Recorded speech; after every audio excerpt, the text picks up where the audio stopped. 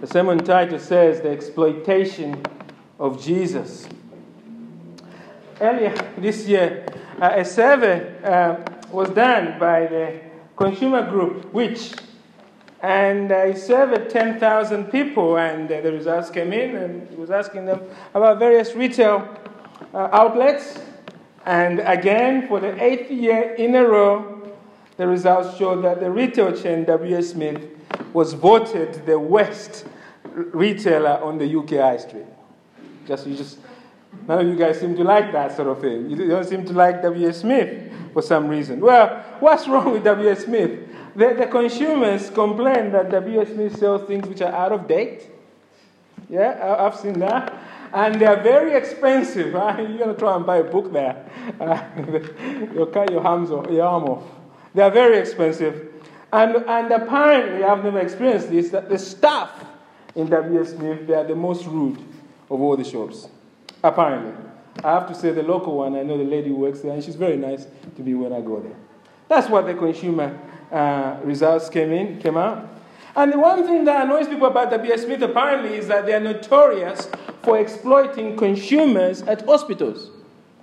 We are told, of course, that most people when they are go to the hospital, sometimes you want to buy something, don't you?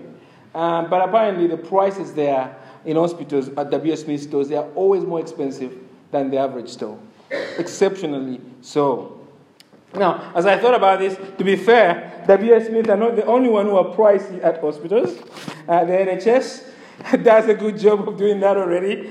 Just try parking at one of these hospitals. But you are not here this morning to hear me complain about overpricing. As much as I'm tempted to talk about that, you're not here for that.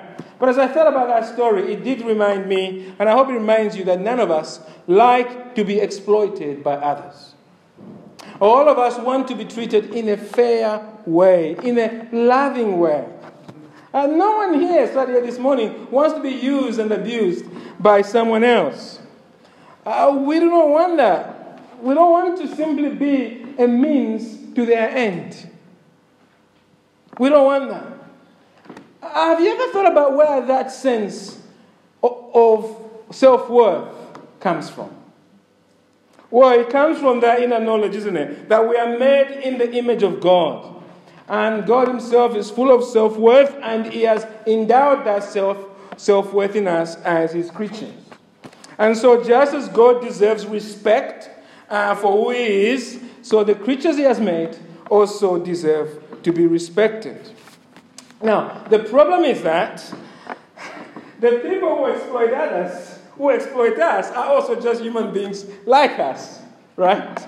So immediately we realize that we demand respect, but yet there are times in which we exploit others.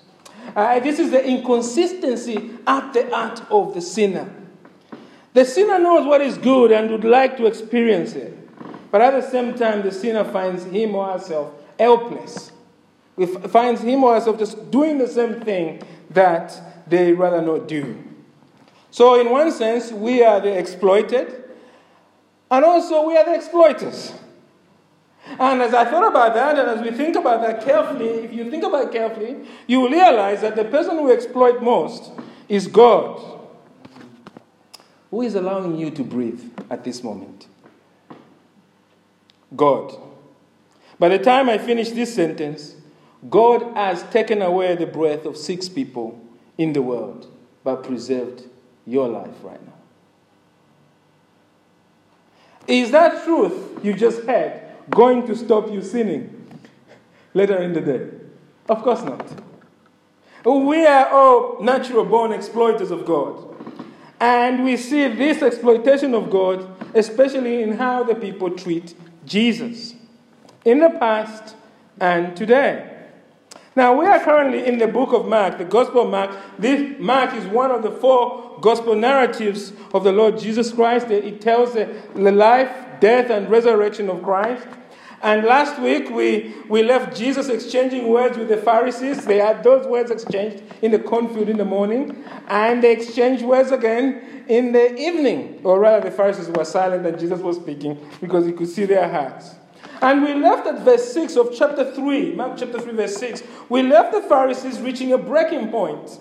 they have had enough of Jesus. And a bit like in the movie John Wick, the Pharisees have gone away and put out a contract on Christ. They want him dead. And that's the situation Jesus is now in. But that's not the only problem Jesus has, that people are out to kill him. Jesus has a new problem now. He has also become very popular with people. And the problem is, that's a good thing, I guess, to be popular. But the problem is that the people are not just interested in Jesus for who he is. They are interested in what Jesus can give them. They want to use Jesus. So this morning, look with me at Mark chapter 3 in your Bibles. And we'll look at verse 7 to verse 12. We are going to look at Jesus' first run-in with this crowd, this great crowd that is now beginning to follow him. And we'll learn what it teaches us about the dangers of exploiting Jesus. Look with me at verse 7. There are 3 points I want to just share from this passage about this issue. The first truth I want us to see is that many people are drawn to Jesus. It's just a fact. Many people are drawn to Jesus. Look at verse 7. Mark starts this passage by telling us that Jesus is withdrawing with his disciples to the sea. He's going to have a bit of withdrawing from them. He's withdrawing for a bit of time off, I guess. He just wants to get away a bit from the limelight. Let's read verse 7. Jesus withdrew with his disciples to the sea. We just paused there. And as I thought about this verse, I remember that over the summer, Theresa May went on a walking holiday in northern Italy. You may remember that. She does this every year, actually. Well, she's been there for the second year, actually. But as soon as she arrived, the media, it's almost like they were there before she got there. They were taking photos of her, so many photos. And they were publishing these photos. And in one of the photos, they were claiming that she looked very bored. There's a newspaper which just had all photos just to prove that Theresa May was not having fun on her holidays. She looked very bored and she should come back and sort out Brexit. And as I thought about those photos, it reminded me that when you're famous, there is just no getting away from people. Everyone wants a piece of you. And that's what seems to be happening to Jesus here. But on a larger scale. He is withdrawing to have some time off, but the word is out. Jesus is by the sea, somewhere around the Sea of Galilee. And the people come. Let's read on verse 7.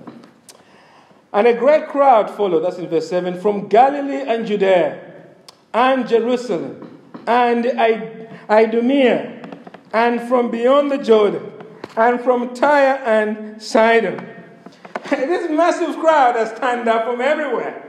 Now, imagine if you are a journalist for the Capernaum Times and you are a bit like going around taking photos of Jesus. You are following him to see what he's up to.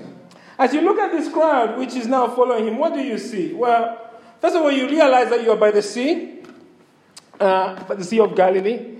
It's bordered by hills, so this crowd, probably you're looking out at, is spread all over, from the sea all the way to perhaps to the hills.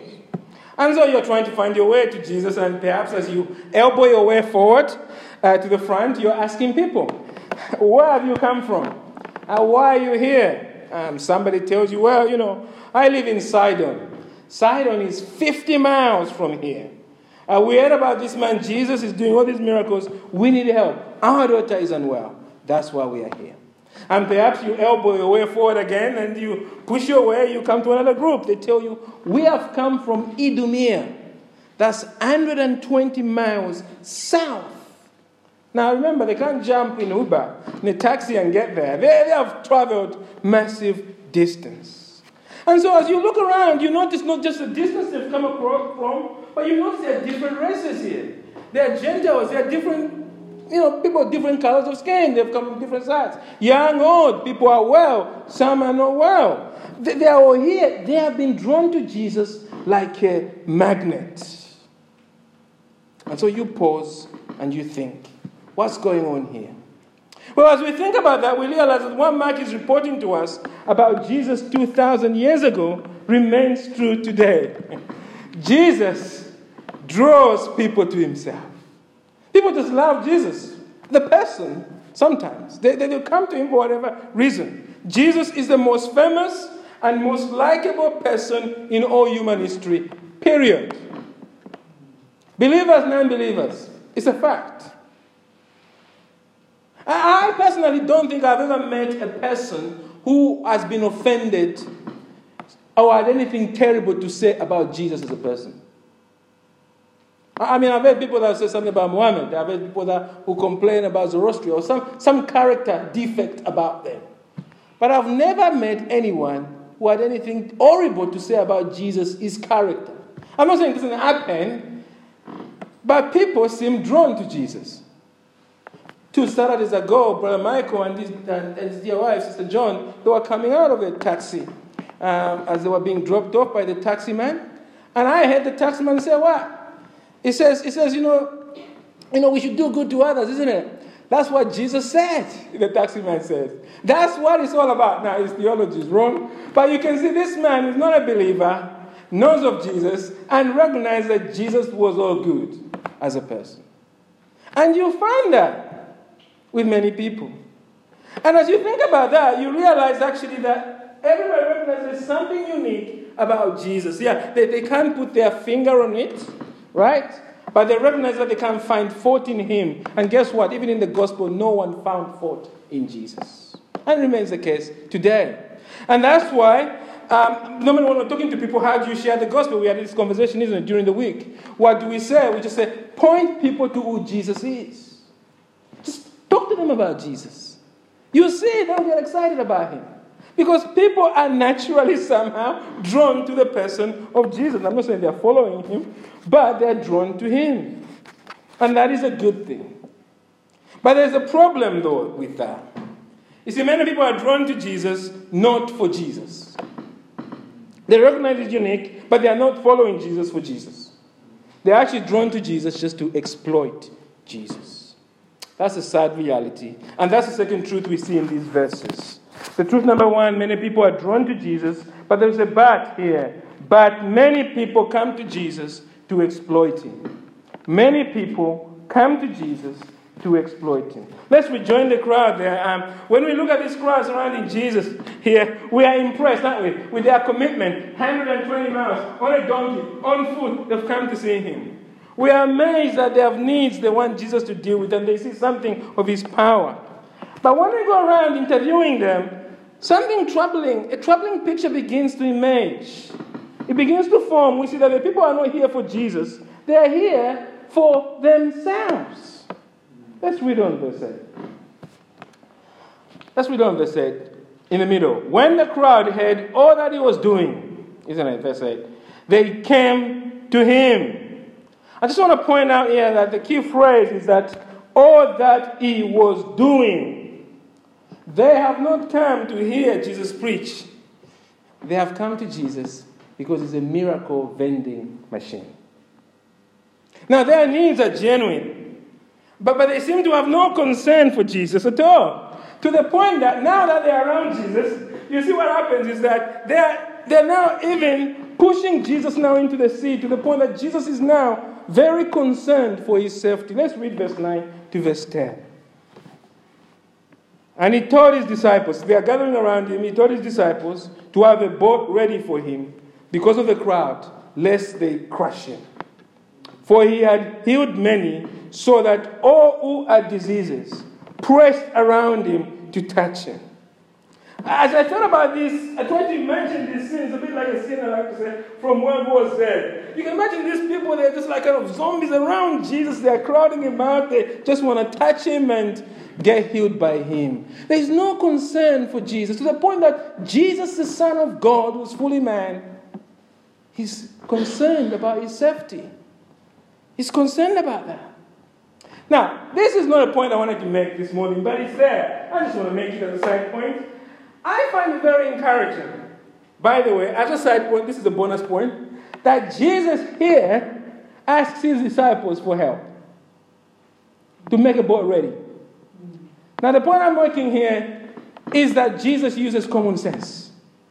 And he relies on what we would call the new community. We'll talk about that this evening. He's living his life as fully man, even though he's fully God. He could have just zapped them like, Captain America or something, or shut them out or something. But he's relied on help, right? I think this is telling us something about how we, if you're a follower of Jesus, you should live your life. Brothers and sisters, we have the Holy Spirit and your common sense.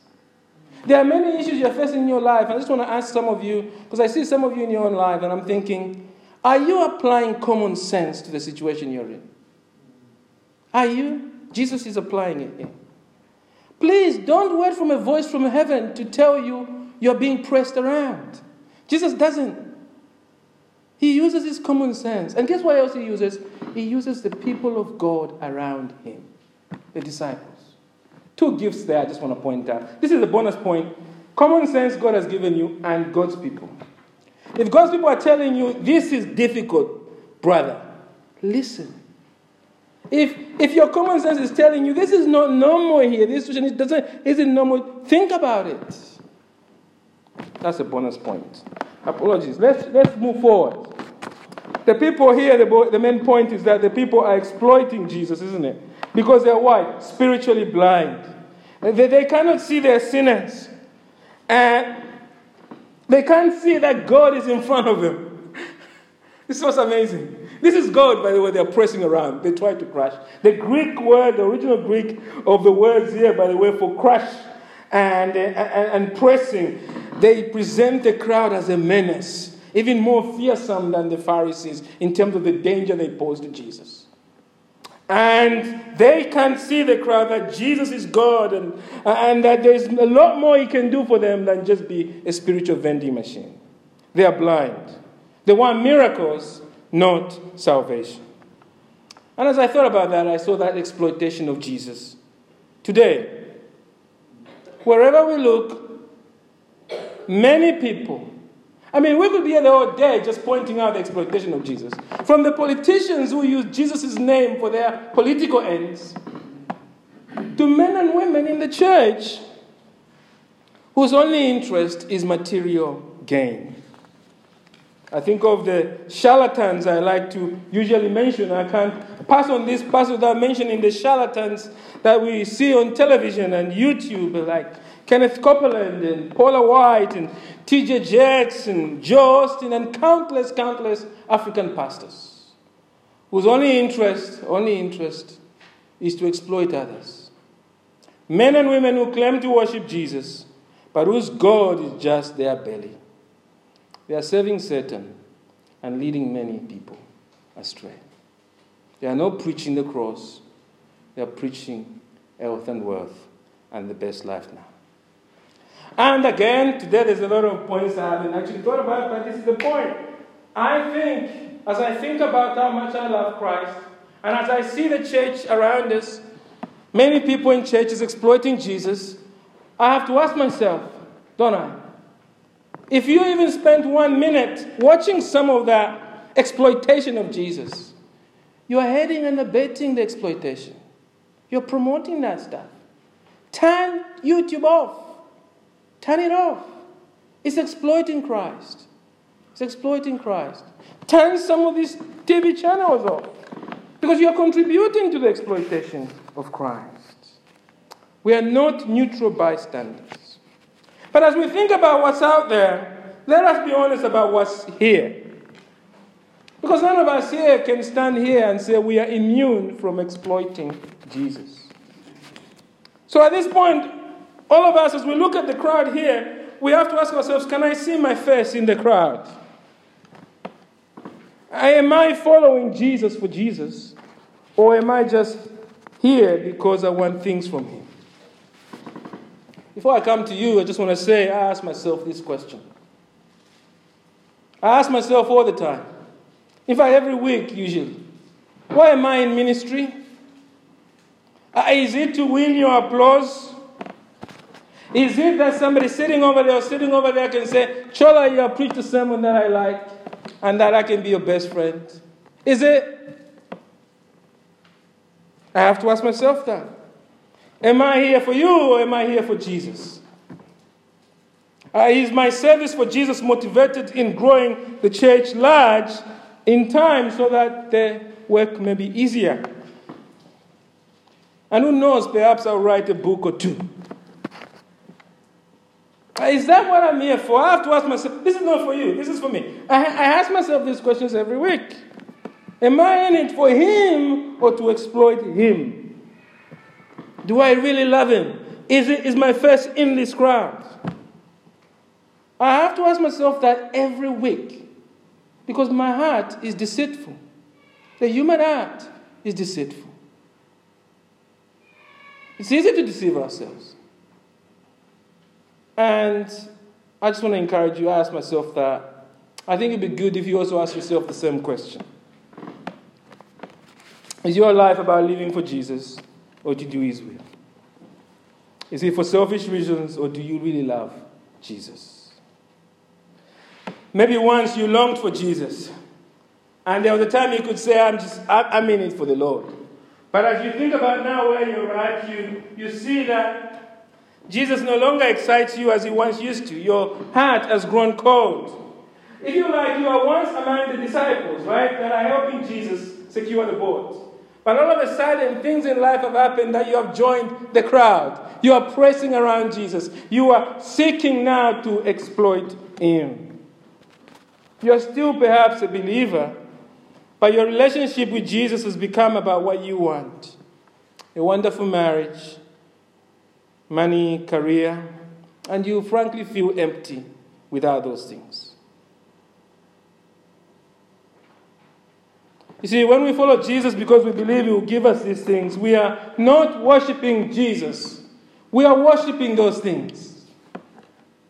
We have to be honest about that.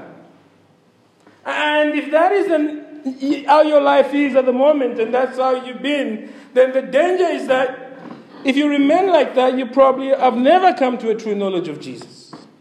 You've never been truly born of God. So that's a big problem. It is. It's a big problem because Jesus deserves our true and heartfelt worship, not exploitation.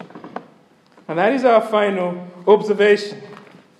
Let's go to the final observation. Truth number one, many people are drawn to Jesus. That's a good thing. That's a good thing. But there's a bad news. Truth number two, many people come to Jesus just to exploit him. And the tragedy is that many, even here today, are doing that. We are all tempted to do that.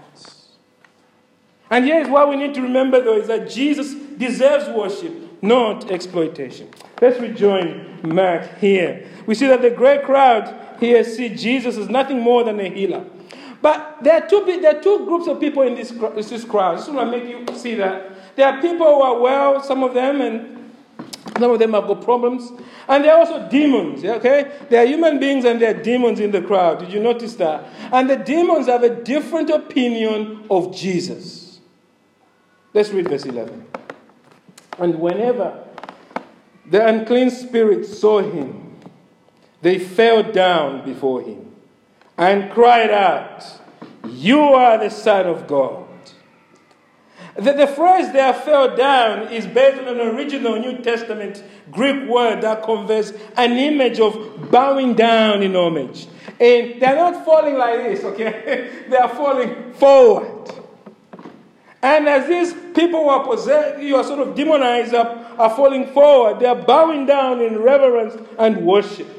They are being compelled by the glory of Jesus just to bow down and acknowledge him that he is the divine Son of God. Let's read on this. Look at verse 11. You are the Son of God, the Holy One, we read in the demons told us in Mark chapter 1, verse 24. They're just repeating what we've seen before. They acknowledge him. He is God. They are confirming the words of the Father from Mark chapter 1, verse 11. When the Father cried out, remember Jesus' baptism, "This is my beloved Son in whom I'm well pleased." And here God has compelled the demons to say the same thing about Jesus.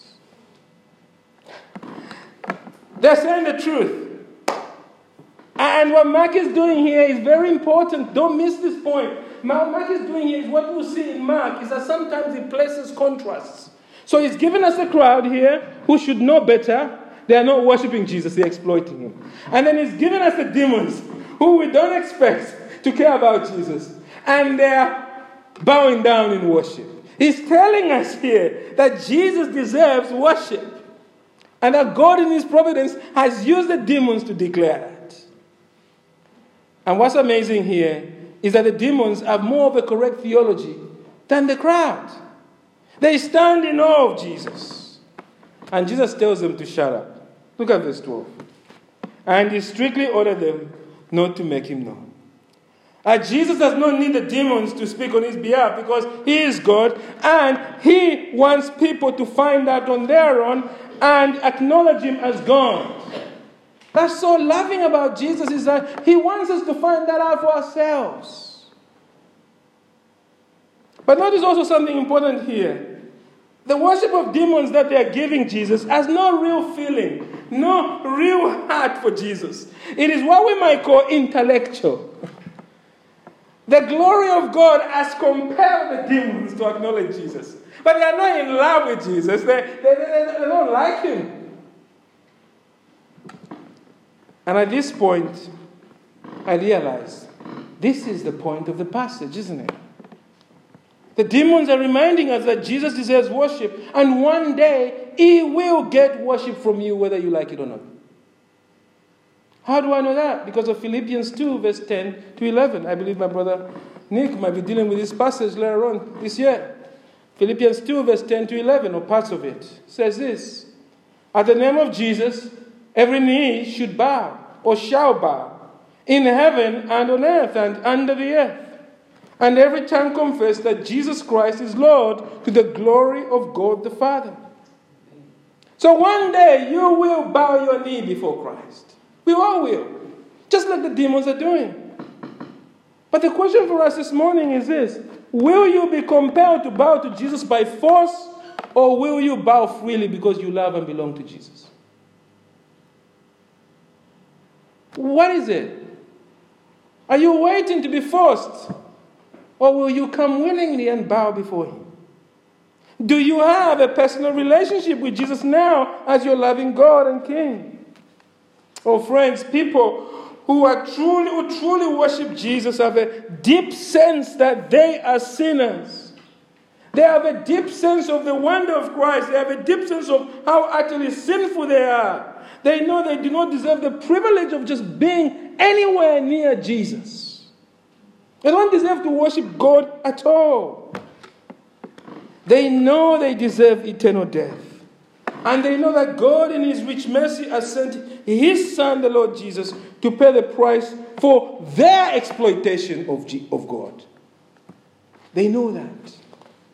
They know, they can see the good news of this passage. And they can see that the good news is this. Jesus, as I thought about it, I was so excited. Jesus here is not a victim. Really. Jesus is allowing himself to be exploited. Because he has come to stand in their place. And as I thought about this theme of exploitation of Jesus, I realized that the exploitation of Jesus will continue all the way to the cross. The crowd will get bigger. They want food. They want to be fed. They'll keep exploiting Jesus. The Pharisees will join in, and Caiaphas and others will try their own exploitation of Jesus. Judas will personally profit with 30 pieces of silver on account of Jesus. And just Jesus dies there on the cross on Golgotha. The Roman soldiers will join in plundering Jesus by casting lots for his last piece of cloth. From this moment on, it's exploitation of Jesus. Is that by accident? No. Because Jesus has come to be exploited. He has come to exchange his self-worth for our greed and shame. You see, in his exploitation, Jesus bestows on all who come to him his love. Can't you see it now? Can you see it? Can you see it? Whatever exploitation of Jesus you've done, if you're trusting in Jesus, it is nailed to the cross. Jesus has taken on himself all the exploitation you bring to him. And he has forgiven you. And believers, true believers, are people who recognize that. They know that. They're like, yeah, I feel that. I feel I'm exploiting him. But thank you, Jesus, that you have been exploited for me. And they are overwhelmed with gratitude to God. So they now live in pursuit of Jesus. These people have been born again, transformed from within. They are not merely following Jesus for themselves. They are now in Christ. Friends, does this describe your faith in Jesus? Do you recognize some of this? You can see, yes, I exploit Christ, but I'm trusting in Him for my sins. And that He's making me love Him more and more. You need to take this issue seriously, friends, because it's not a matter for debate. You have either come across with Jesus and they're worshiping Him in truth, or you are doomed with the evil spirits that are being cast out forever in hell. And some of you, of course, do love Jesus. Your heart is set on Him. And even though sometimes you give in to the temptation to exploit Jesus, you do want Him at the core. And your true worship of Jesus has not been easy. Some of you have strained family relationship because of your love for Jesus. If you wanted an easy life, you wouldn't carry the cross for that. Some of you have given up sinful relationship because you do not want to entangle yourself in sin. Why have you done that?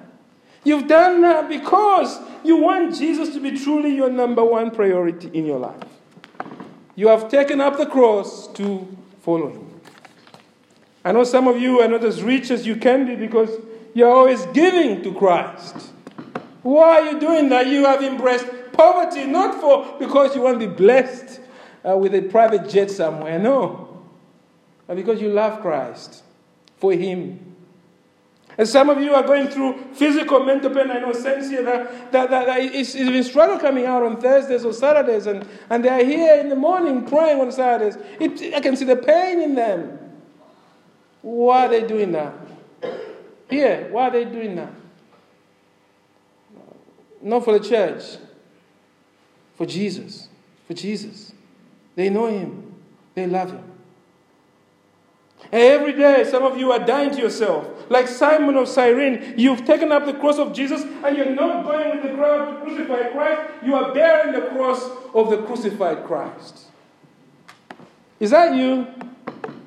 Well, beloved, if that's you, this passage is here to encourage you. Look again at these verses. See the grace of this passage. Look at Jesus, your Lord, here. Look at His grace, His tenderness, His power here. Look at how He reaches out to this crowd. Are you not amazed that even though they are pressing around Him, Jesus still heals them? That's the grace of Christ, friends. And if Jesus perseveres like this for them who do not even know Him, what more you who has repented and come to Jesus? If this is how Jesus treats non-believers with such tenderness, what about you who trust Him? His power is for you. And look at how He confronts the demons. The demons bow down and say, "You are the Son of God." They can see His power. At the sight of Jesus, demons flee. This same power of Jesus is at work in you, Paul says in Ephesians, in those who believe. You have access to the power of Jesus, and He's using it every day for our benefit if we are in Christ. So if you are trusting in Jesus, let this passage encourage you. Yes, sometimes you feel tempted to make living for Jesus about you. He knows that. He knows you're not perfect. So come, repent of that temptation. But above all, hold on to this Jesus. Keep following Jesus. Keep bowing to Him for Him. Because, friends, there is no one more glorious, more beautiful, more marvelous, more wondrous than the Lord Jesus Christ. And one day we shall see Him face to face and live forever with Him. Our life, yes, even with our failures, is safe in His loving hands. So let us give Him every day the worship He deserves.